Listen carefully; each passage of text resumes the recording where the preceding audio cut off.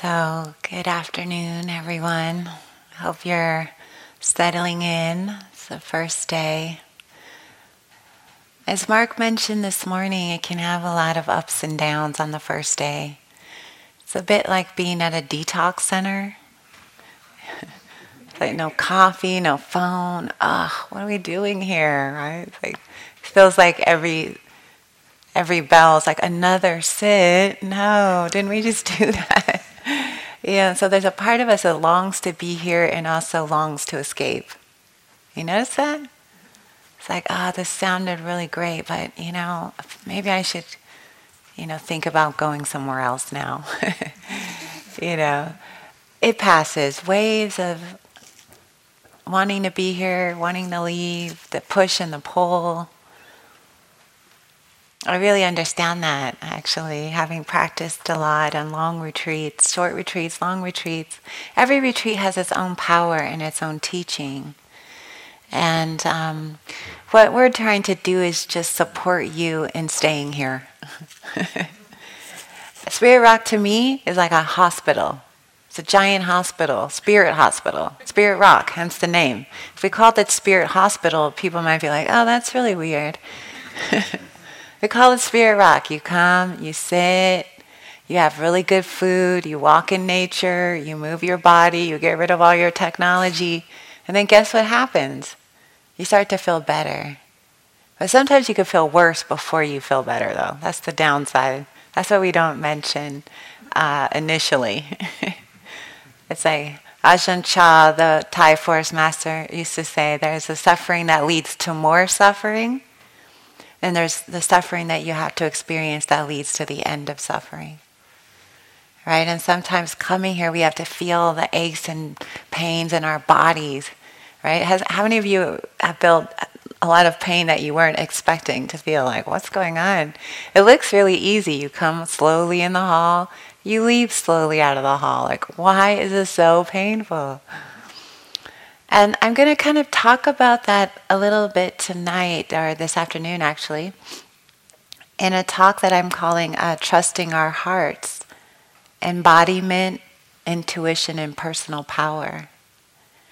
But more focused on the embodiment piece, because there is something very profound that happens here to not only your mind, your body, everything, it starts to come into harmony. And that often comes with tension, because we're letting go of that which we carry. I mean, even when I was sitting here just now, I had after I rang the bell, the sense of, I really need to do yoga. Right? I could just feel like the solidity of my body, right? And the need to let go of something. Like, I need to really move. And also we feel that in our lives, like something isn't quite right. I mean, most people, to tell you the truth, come to Spirit Rock or any spiritual practice when things are going wrong. If your life was blissed out right now, you wouldn't come on a silent retreat, right? You'd just be, you'd be there doing that. Oftentimes it's the call to something, the restlessness, and what else is there? Right? Is this it? Is this what I do? Is this who I am? Is this the day-to-day? Is this the reality? Right? We start looking for something more, something deeper. Often I used to come to retreats, especially when I was in my 20s. I would go on long retreats, but I would almost feel like I was in an ambulance coming to the retreat. Like, I looked okay on the outside, but I was not okay on the inside.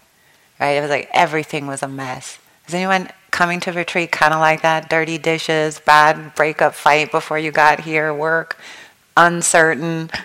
Things seem uncertain and we kind of escape. Like, okay, I'll go over here, I'll make sense of it, I'll fix this stuff later. We sometimes come on retreats like that. And there's a fragility in that. We arrive here not really that okay, right? And there's something here that we don't have to pretend to be okay all the time, right? That's our usual answer when people say, how are you? Fine, busy, but fine, right? We don't let people know what's really happening. It's like, so here we kind of let the veil down a bit. We become more real. I love that. And I talk to people, I get tired sometimes of the mask, and I was like, long for a realness. How are you really? Why did you really come here? I once did this exercise with John Kabat-Zinn. It was at the start of this little retreat. He's the mindfulness teacher and all this, and he's written so many great books, on mindfulness and wherever you go, there you are, and all this stuff. And he had us do this exercise at the opening retreat. And he says, okay, now tell everyone why you're here. So everyone was like, well, I want to study mindfulness. I might be a mindfulness teacher. They had all these answers. And then he goes, that was great. Now answer it again. 5 minutes. And then we would answer it. And then he goes, yeah, let's answer it again. Why are you really here? And it was like that third round was like, okay. It was like, okay, stock answers done. Why am I really here? And so this is a really beautiful time to check in with yourself. It's like a reset button. This is the pause button, right? Where we kind of look deeper. What am I doing? How am I living? What are my values? Am I happy? Is this onward leading? Like, we need to have these pauses in our lives. If we don't, we get caught up in this snowball of politics and capitalism and busyness and doing and social media, and we just lose ourselves in that. A lot of people come, and I talk to people on retreats here and in my life outside of Spirit Rock, and everyone says, I just feel this lost feeling, not connected. I feel like I'm here to do something, but I don't know what. Right? It's like I feel underwater. I was talking to a client of mine who comes to see me to do healing work, and she would say, I'm underwater. I'm in the weeds. Does this sound familiar? Right? It's like, we're just looking for this clarity. So I think all this is important. Our suffering is actually the doorway. The Siddhartha Gautama, he didn't stay at his palace and never go anywhere because it was great. He felt this suffering, like this boredom. That feeling like, restless. I have everything. It's all great, but it's not great, right? It's like, something has to be beyond this. And so the suffering actually becomes the doorway for us. It becomes the moment of touching something real when we acknowledge things aren't working. Then we have possibilities, right? Then it's like, what needs to shift? How can I open? What's happening here? So I think, although it can sound like we're painting a bad picture, it's actually the best picture, because this is where we can open to something new.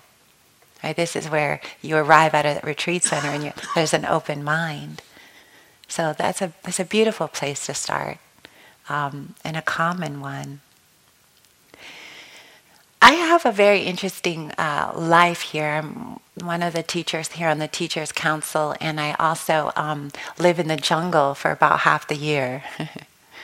And so that makes me interesting. I'm sort of a Buddhist shamanic teacher. So when I teach from the perspective of also being a healer, doing healing work, which is unique for a Vipassana teacher, right? So I see clients and I have biz and do things as an energy healer.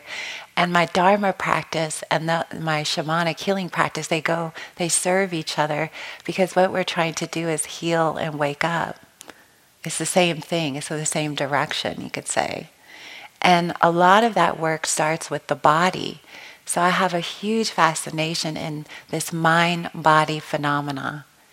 And good thing is, so did the Buddha, right? The whole of this map that I want to talk about is founded in embodiment.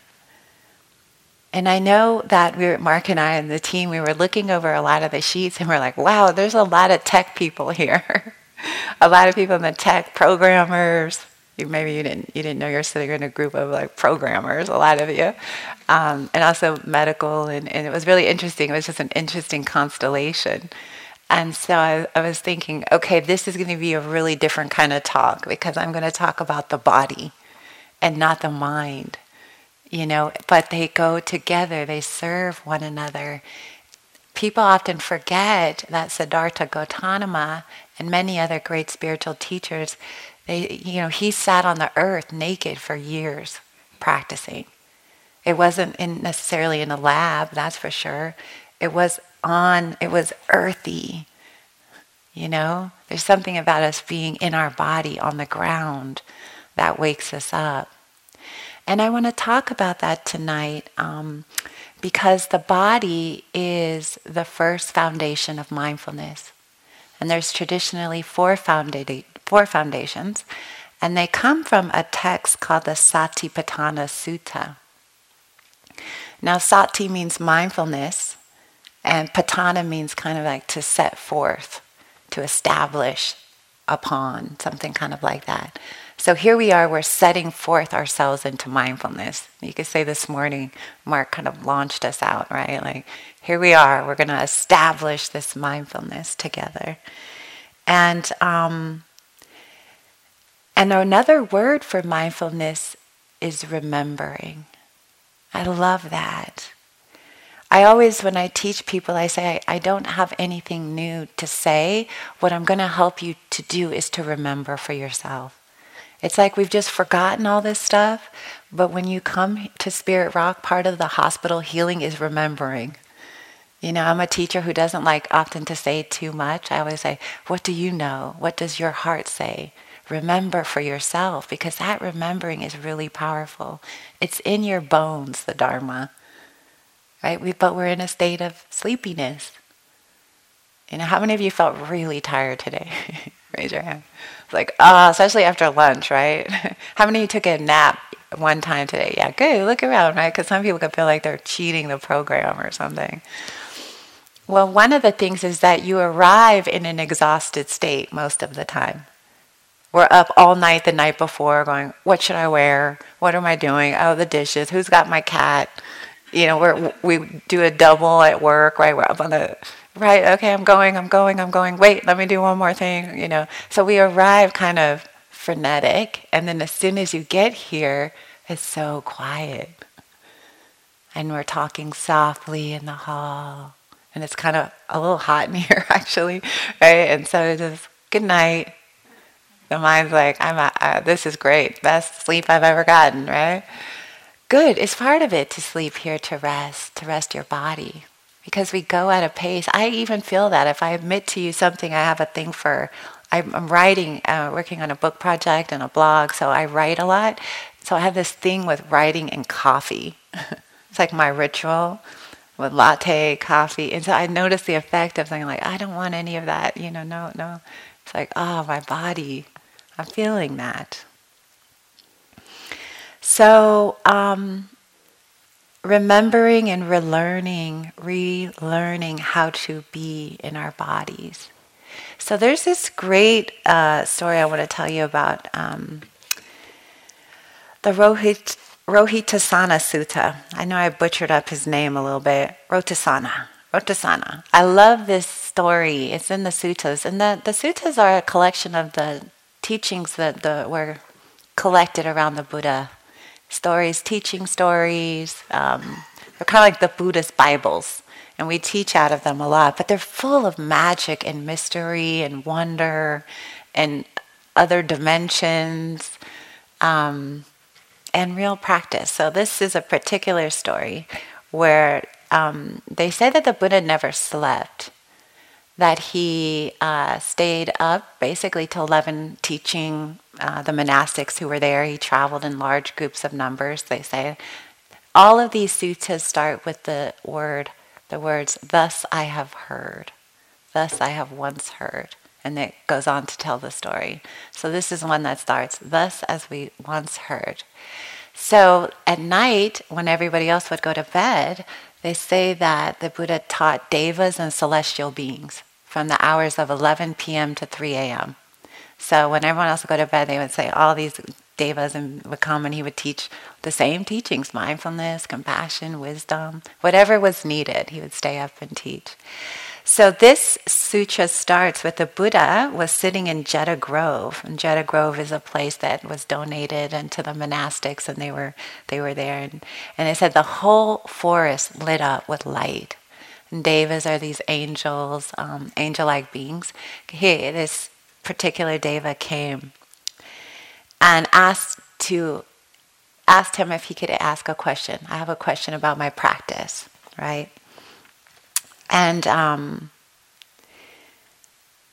his question was, is it possible by traveling to know or see or reach the end of the cosmos where one does not take birth, age, die, or pass away?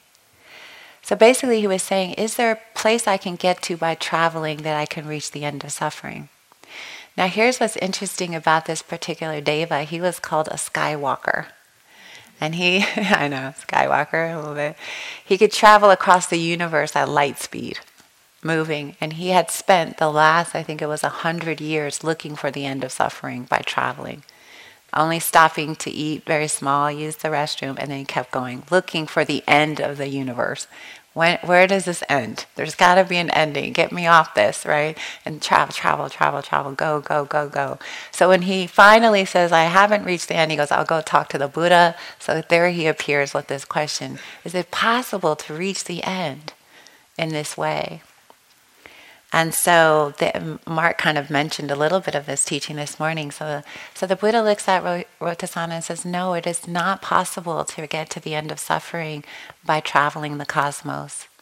And obviously you imagine after 100 years of this, he's a little disappointed, like, really? There's no end?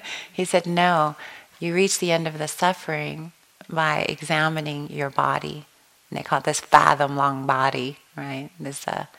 So that's a really big point. He turns it inward.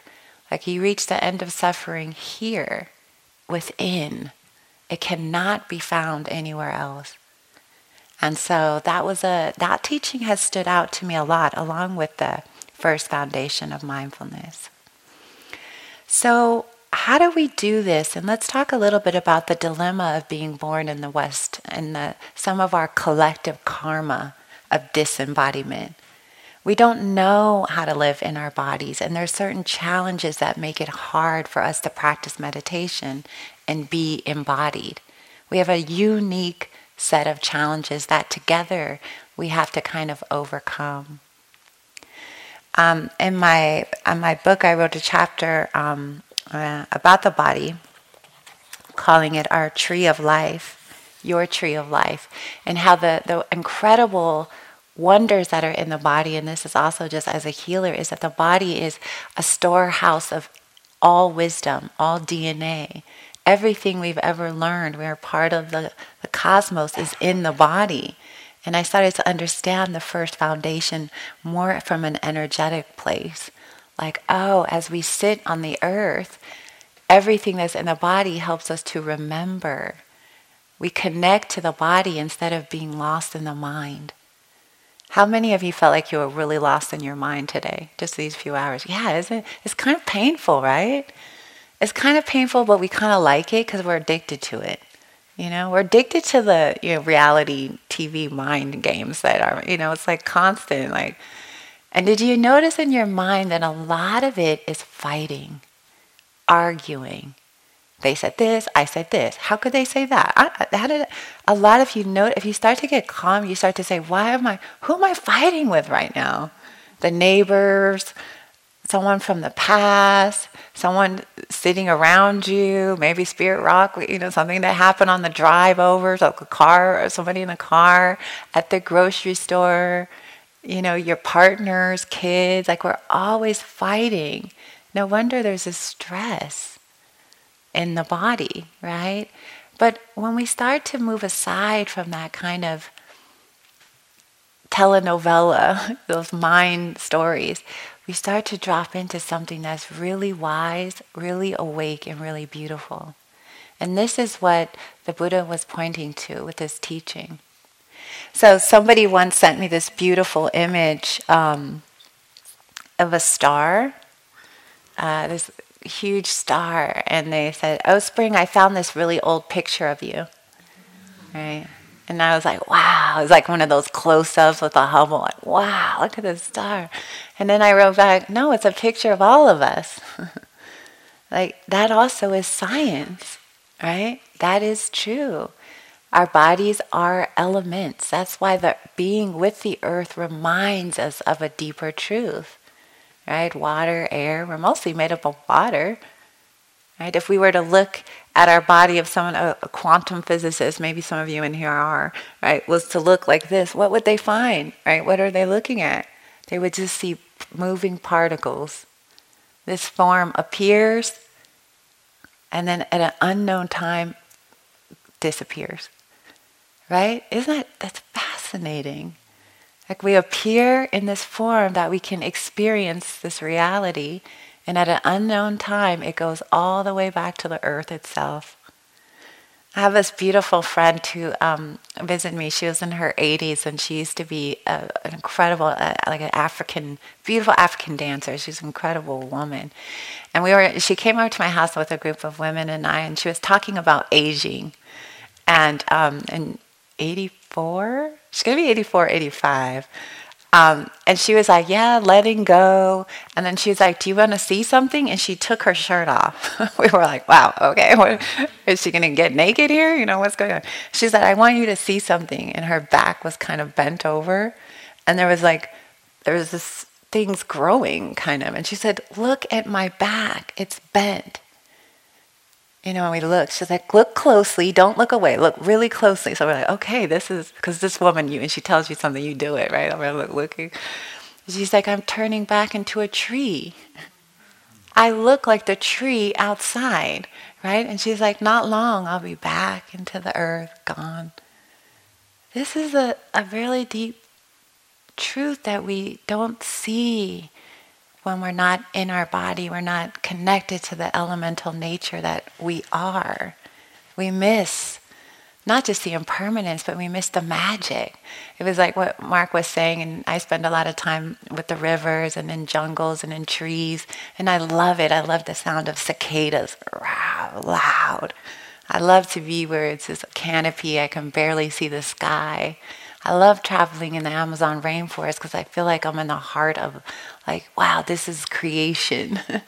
It's just creation on creation, just growing. Everything is this aliveness. Everything is moving. What I think is a rock is a frog. What I think, everything's upside down and alive. And that reminds me of me in so many ways. Like we have this aliveness that we are bringing back. Because when we just live in the mind, we become dead to that. And this practice, what it can do is reconnect you to much deeper teachings, much deeper wisdom. And we need this wisdom now. Oh my goodness, do we ever need this wisdom now more than ever? So oftentimes when I work with people, I'm known to teach a lot of metta retreats and compassion retreats. I wrote a book called The Fierce Heart. So I collect stories about the heart. I write about healing, opening the heart, and why is that so painful for people to love each other, right? And love ourselves. Well, one of the things, if you don't live in your body, you're probably not connected to your heart as much. When you think of someone and you say, wow, they live in their head, that's not really a heart-centered person, right? In your mind, you wouldn't think, oh, okay. But when someone is really in their heart, it's a different energy. We're sensitive when we're more in our body. We're tapping into the wisdom of the heart. I've talked a lot about the organization down in San Jose called Heart Math. Are you familiar with them? They were founded by a bunch of doctors, cardiologists, neurosurgeons, all kinds of people who study the heart. Right? And they started to realize that the heart had a brain. And they're like, wow, the heart has its own brain. It knows things way before our mind can. And I've known this because my mind, I always say, is kind of like a child, but my heart has deep roots. Right? Like the mind, it complains, if I put this aside and I live from here, I can handle way more. I can open way more. My capacity multiplies 500% if I'm holding things with my body, right? If I'm allowing energy to move through the body. So they discovered the brain. And then I have another friend who's Christiana. Some of you might know her. She's a doctor. She lives in Los Angeles. She's been involved with them studying how the gut has a brain. right? So there's all this, your gut instincts, this place right here where your gut knows. And when we go against things that our gut knows, it's painful, isn't it? It's like, I knew that. Oh, why did I walk down that street or do that thing or go to, act in some way. So your body is trying to give you signals all the time, but we're missing them. I have learned that my body is tremendously compassionate. It's always trying to work with me. In Hakomi they say cells move toward healing all the time. It's always trying to recalibrate. It's always saying, hey, I'm here, right? It's getting out of balance. I'm warning you now. You need to sleep, right? You need to slow down. You can't keep living like that. Your body is the first one to throw up the flag, like, hello, this is not sustainable. I can't do it anymore. It's usually your body that says, you can't put me through this anymore. And it just sometimes just doesn't even get out of bed anymore, right? It just lays flat. So your body, there's this wisdom that we can tap into. It is our tree of life, and we are just discovering how amazing the potential is tremendous. And I want to just say a few things more about how incredible I've been discovering this body is. My own body, other people's bodies. So if we've discovered that the brain, there are a lot of brain discoveries, neuroscience, very good. But if the heart has its own brain and the gut has its own brain, the body has a certain wisdom to it too, right? And how do you listen to the call of your heart? Isn't that what you want to know here? Like, who am I? What am I doing? What is my path forward? How do I love people more? How do I love myself more? I mean, aren't you here because you want to love more, something, open to something? I mean, this is the great hope of the spiritual path, I think, is how do I open my heart? How do I live with this freedom? And so that's been my exploration a lot. But I do know that it starts with being in your body, because that's where the heart lives, deep, deep in this chakra here, right? And it's waiting for us to make contact, to start to listen to it. I've been really lucky over the years that my main mentor, almost 20 years, has been Jack Kornfield, because we were destined, for him to be my mentor early on, because this is his path too, like understanding the heart. And I always ask him, why is there so much suffering? People don't know how to love. And at the end of their life, that's the only thing that's going to matter, right? How do I love people? How do I love this planet? Right? How do I love my kids or the people in my life? It starts with kind of living in this deeper way, living more embodied. And we train in this while we're here. Following your breath, this isn't just a breath exercise. It's a way of learning to inhabit another place. Instead of lost in the mind, like chaos here, we're like, okay, come back to your breath and then feel your feet. Right? So the mind wanders off, and what do we say? Come back right away. Come back. Right? We get lost in the stories, and we say, come back to feeling the earth. And you're sitting on your cushion, the mind goes off on stories, come back to your breath. So we're trying to create a more, an environment that's conducive to presence instead of insanity. I mean, our minds are crazy. Chogyam Trungpa used to always say that, the Tibetan teacher. First insight, you're totally crazy. Let's start from there. Then we have something to work with. Have you seen a little of that now? I mean, can you say yes to that? Like, yeah, I mean, what we think about all the time, and, and that's okay. We learn that. There's no judgment in that. This is also societal. It's what we've learned. So,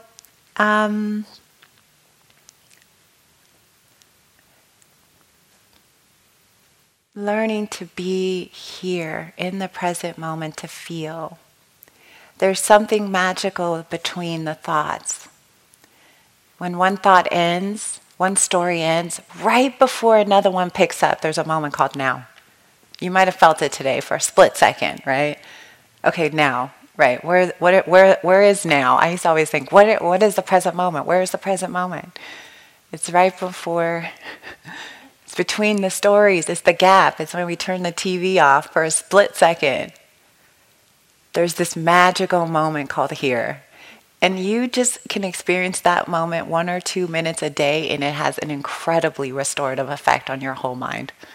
Even 1 minute is like a medicine, like present moment, sort of, as we're sitting here, it wakes something up. I don't really know how meditation works, but it does. It's the mystery that everyone's studying. How does this work again? How did you just sit there in the present moment and the insanity begins to clear itself up, right? That naturally we come back into harmony. We find this balance that we're looking for. But it does take practice. It does take time. And there's reasons that we are disembodied. So I want to talk a little bit about that. When I teach retreats, and I was I started to talk about this a little, I want to come back to it. When I teach metta retreats, often people will tell me, and this is when we're doing metta practice, from the beginning of the day, we'll say phrases all day long, visualizations, may I be happy, may I be peaceful, may I be safe. We're working intentionally on basically being loving and friendly. These retreats are an all-out battle. Loving ourselves, I'm going to tell you, is the hardest thing we can do. Because it's like we confront the ego, the confused part of the mind, right? That's there. And people will talk about this profound numbness they have. They'll say, Spring, I don't feel it. I'm doing it. I don't feel it. Does anyone notice that? It's almost like we're anesthetized. I don't feel it. I can't feel my feet. I can't feel. And I had this for a lot of years. And I didn't even realize it. When I was practicing in the early days, I would be doing walking meditation, and I was never really there. But I looked so good on the outside. You would have been like, wow, she is the most mindful person. But I was never there. I didn't know I wasn't. I would just be standing, sitting, walking. Because I really couldn't inhabit my body at all. I was just totally numb. Now that numbness can come a lot from trauma. The habit for us to disassociate is very strong. We don't actually want to be in our bodies, because to be in your body means to feel. This is where all the stuff is. This is where the sorrow is. This is where the fear is. This is where the glory is. This is where the good stuff is too. So when you put a wall up and you're numb, guess what you're also keeping out? Love, compassion, wisdom, awe, wonder. You can't have one without the other. You shut down it all. So we start often with this understanding that what we're doing here is unfreezing. Right? And that takes a gentleness. It's like we're waking up. When I'm sometimes in Peru and I'm doing healing work with people, and I found these frozen parts in myself, right? And we'll be working with shamans and healers, and somebody will say, I can't feel, like I'm frozen, this whole part. And you know what we'll do? We'll start massaging them, like, come back. You're disassociated. Like, we come back, we pull all these parts of ourselves back together. And we disassociate from trauma. We disassociate because the earth, we feel the overwhelm of what do I do, right? Living in our culture. Many people are very sensitive. They don't recognize that sensitivity as a gift, so they shut it down, right? To be a man means not to be sensitive. So a lot of people with masculine energy or male, they shut it down, right? That's not okay. That's not what we're doing here. That's not the program. Right? So to protect ourselves, we shut down. And so we've shut down so many parts of ourselves, we're lost we're lost to ourselves. So meditation is kind of, this practice kind of restores something. And that restoration is power. Right? We get our power back. We get our intuitive feeling back. We get to be back in ourselves. This is very important for everybody to restore their own personal power, to come home, to come here, to be here, to live in this body. Because that's how you have real power. right? That's where you can feel things. People that don't live in their body, they don't feel when they're walking on the ground. They don't notice crushing others as they walk through life. They're oblivious to it. They don't feel it. So this is a really, really important thing and a timely thing as we come back into our body, to come back into feeling. Because we start to notice our impact. And we start to notice our beauty too, our love, our capacity. It's all there. So one of the ways I want to teach a little bit, and in the evenings we'll be doing different exercises on the heart and compassion and love. I really want to, even if you feel really tired, to come to the 8 o'clock. It's very sweet. These heart practices are everything now. This is how you thaw it out. We wake up not by brute force. You wake up by huge heart compassion.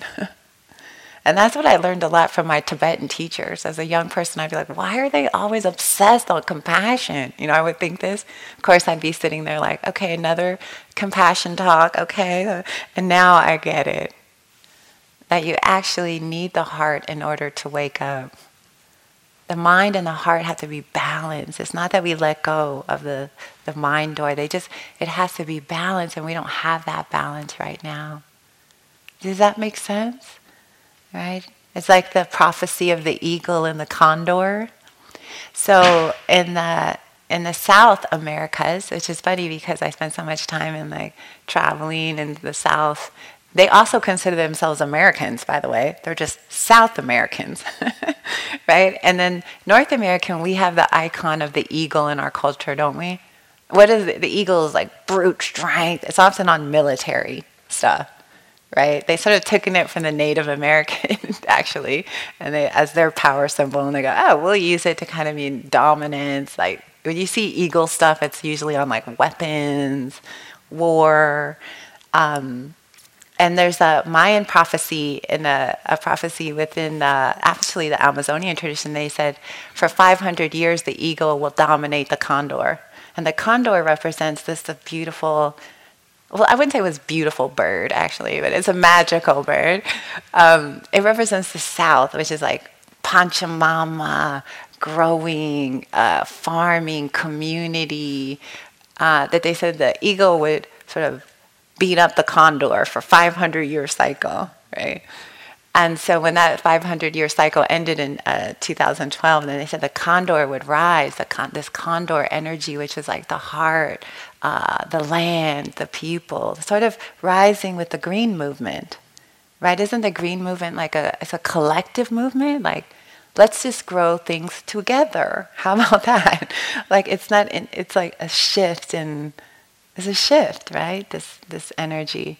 But it's not that the condor then beats up the eagle. Now, what sense does that make, right? As they fly together, right? And this I represent sort of the mind and the body coming together. They have to be balanced, right? We have to live from here and trust also our heart wisdom. I feel like my heart has a GPS system.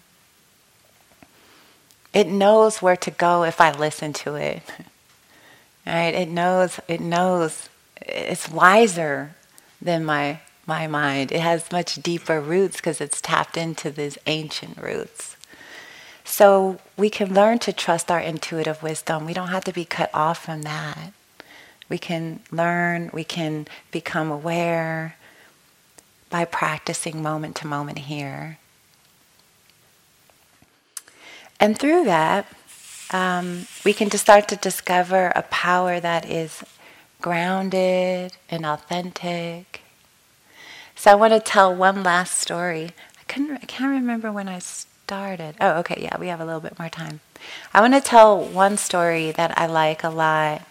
I told it in my book because it had a big effect on me. It was years ago, and it's a story. Story within a story, actually. I was on a long retreat I was at an 8-month retreat at a center in Massachusetts called the Forest Refuge. And I had sat many months in silence. I was going through a long cycle. It was before, actually, I was in the teacher training. And I had sat through all these Burmese Sayadaws, these fierce kind of teachers. They were monastic, right? And so I was like, okay, this is good practice, right? And I'll just get hardcore. And I can do that because I have a lot of concentration. So it's kind of natural, but it felt really out of balance after 5 months, right? And so they left and I sort of had a crisis. I was like, what am I doing? You know, it was so hardcore. They'd be like, mindfulness, sit, walk, sit, you know. And I mean, this one teacher, U Pandita, he was like so cruel. And I was like, okay, you know, if you weren't mindful when you walked in the door for your interview, he would ring the bell and go, get out. You didn't even pay attention. You know, it was just a way of practice. It reminds me of the Soto Zen tradition. I had a Japanese friend also would tell me when her ancestors, when they would do retreats, they would set the retreat and they say, anyone who leaves, we kill you. That's a way we're finding, again, isn't that the ego kind of beating up on I mean, that's the energy, like, okay, even in spiritual traditions, like, let's find the middle way here, everybody, you know, it's like, it's not we're dying over, we're on retreat. Spirit Rock is very much the gentle middle way, I think, right? You have yoga, and then there's the, you know, it's we're not a boot camp here. But so I was having a real crisis of faith, and I remember I went to the library, and there was only 25 people at this retreat center at a time, and it was remote in the woods, and I had no anything to distract myself from myself. And I went into the library, and there was only hardcore Buddhist books in there, like the Pali Canon, verse 1 through 100, right? Nature of Mind, volume 7 to 18, right? It was like, there was no comic book, there was nothing, right? It was just me and my mind. And so I already looked in there 500 times, right? But anyway, I wandered in there and I see this little book someone slipped between these two giant ones. And I was like, I've never seen that before. I know, right? So I was like, what is this? So, and I was so upset the days before. I was thinking, I'm going to give up on the Dharma. This isn't for me. I don't know if I'm getting anywhere. I had a huge crisis, which can happen at times, right?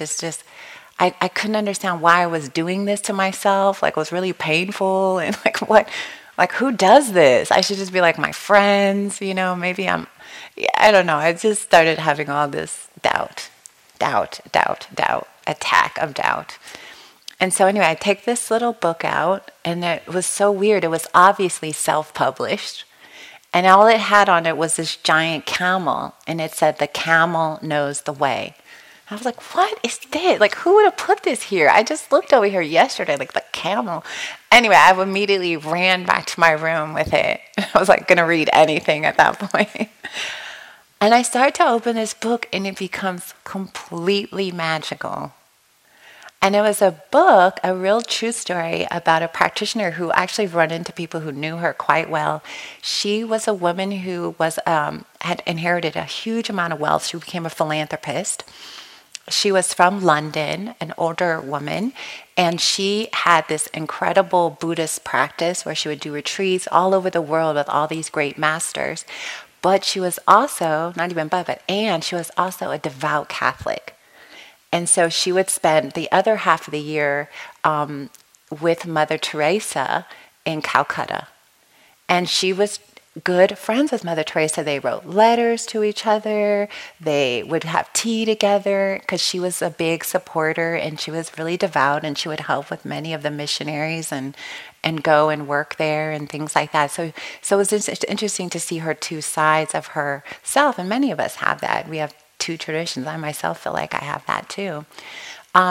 So the story was about her struggle with the suffering of both paths, and especially the suffering in Calcutta, right? As she would go and just be like the Sisters of Mercy, which were the nuns that are renunciates that just dedicate their life to serving, to helping. And so this particular book was all about that, so I found that very intriguing. But one chapter was kind of like a life-changing moment for me. It was a message that I needed to hear. And that's what's magical when we're listening, we ask the heart, give me a message, it will show up. So this chapter was about her deciding to reenact this desert trip where she goes on a camel across the desert, kind of like the Desert Masters. And, in the time of Jesus, the desert, so many things happen in the desert. As in all deserts, there's sort of a mystery to that space. And so she gets a driver, and it was a man and his son were helping her. But they spoke a different language. But every night they would set out. It was like a 3-week trip across the desert on the camel. And they would camp overnight and then go to the next stop and the next stop. So anyway, she's out there and reading at night, and they're caravanning in the day on the camel. And the days go by. And then one morning they wake up, and they always woke up at sunrise. The father and son loaded up her camel and then loaded up their camel. And then they smacked the butt of her camel and was like, go ahead, go on. And they proceeded to turn around and go the opposite direction. So she was like, wait, what are you doing? And then they didn't know much English, but they knew this line. They said, oh, the camel knows the way. And then they just left. She was like alone. And she was like, oh my God, I'm going to die. And so the next 15 hours was what she went through on this camel, thinking, I'm dead, I'll have no water, even though she had little provisions with her. How could they leave me? And she really saw no one. And she went from hysterical feelings to rage to tears. Hour after hour, she's just like out there thinking, this camel, and why she's crying and going through, the camel is slowly walking like this, steadily forward. But she has no faith in any of it, right? But at some point, her mind snaps and she says, if I'm going to die, I'm not going to die like this. I've been seeing all these teachers for years. She started to practice. Like, you know what, if this is it, I'm going to go with my heart open. And she starts thinking of Mary and the Buddha and all the great teachers, Ramana Maharshi she'd met, and the blessings that she had had and the goodness of her life. She starts to cry in gratitude. And she's basically getting ready to say, goodbye, world, right? And she's like, I'm going to go with love and grace and humility. And so, she completely surrenders into that hour. And by then she's like, okay, the sun's going down. She's like, this is it. I'll probably just dehydrate and that'll be it. She's prepared. And then sure enough, as it's going down, the sun's going down, she sees in the far, the twinkling of the lights of the camp. She's like, wait, what is that? And sure enough, the camel pulls in at the exact moment. And that day, he knew exactly how to go across the desert. And so she likened that to her heart. Like, my heart knows the way. And I told this story because I needed that to remember my heart at that time. I had lost touch with it, in the other practices that I was doing. But just a funny note, I told this story maybe a year ago. And then somebody came out of the smoking hut and then came and got me, left a note or something, and said, somebody wrote the camel knows the way on the smoking hut. So if you're going there. I just thought that was kind of funny, actually.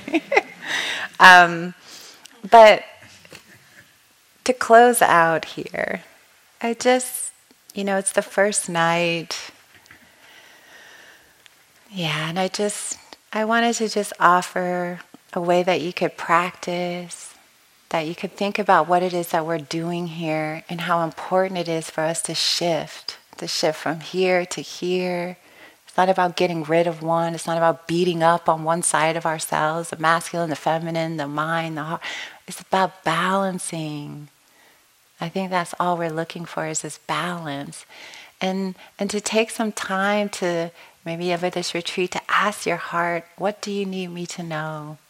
And to listen to the body. Like, what do you want me to know? Your body is wise. It knows. It's caring. It's like what the Buddha said to Rohitasana. It's all here. This fathom-long body. Right? We're looking outside. But this jewel that we have, this opportunity, is to look inside during these days here. We're always looking at our phone like that. It's like, now you can just look internal and see what you discover. And the last thing I'll say is see for yourself. Ehipatiko. I love that word. Ehipatiko. I love languages, so I love that word. It's a word that means see for yourself. I could tell you, Mark could tell you, everybody here could tell you, but it's more about you see for yourself if it's true. Right? So give yourself that time. You see for yourself. You make that discovery. Give yourself to the practice and just see what you begin to notice, but do it with heart. Do it with kindness. Right? Do it with a sense of nobility. Like, like here we are, we're growing together. It's worthy of our respect. It really is. This is worthy of your respect. Respecting yourself and your path and all you've been through in this human life. So I'll end there and we'll just sit for a moment quietly and then taking a breath.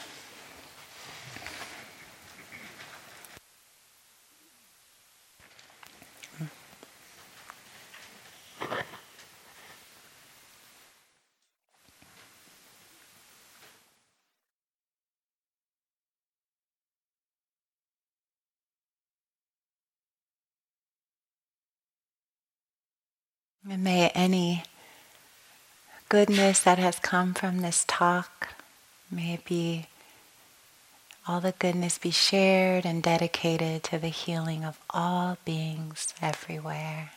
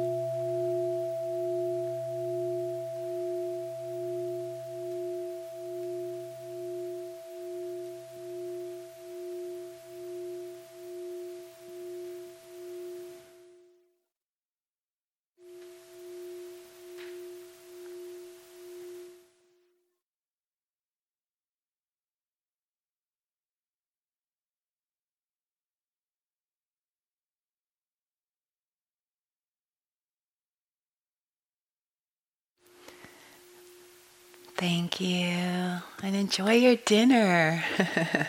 Be there for that first bite. Don't miss that one. Thank you, everyone.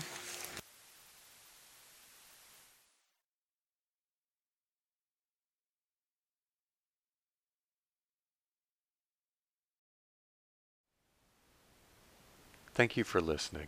To learn how you can support the teachers and Dharma Seed, please visit dharmaseed.org/donate.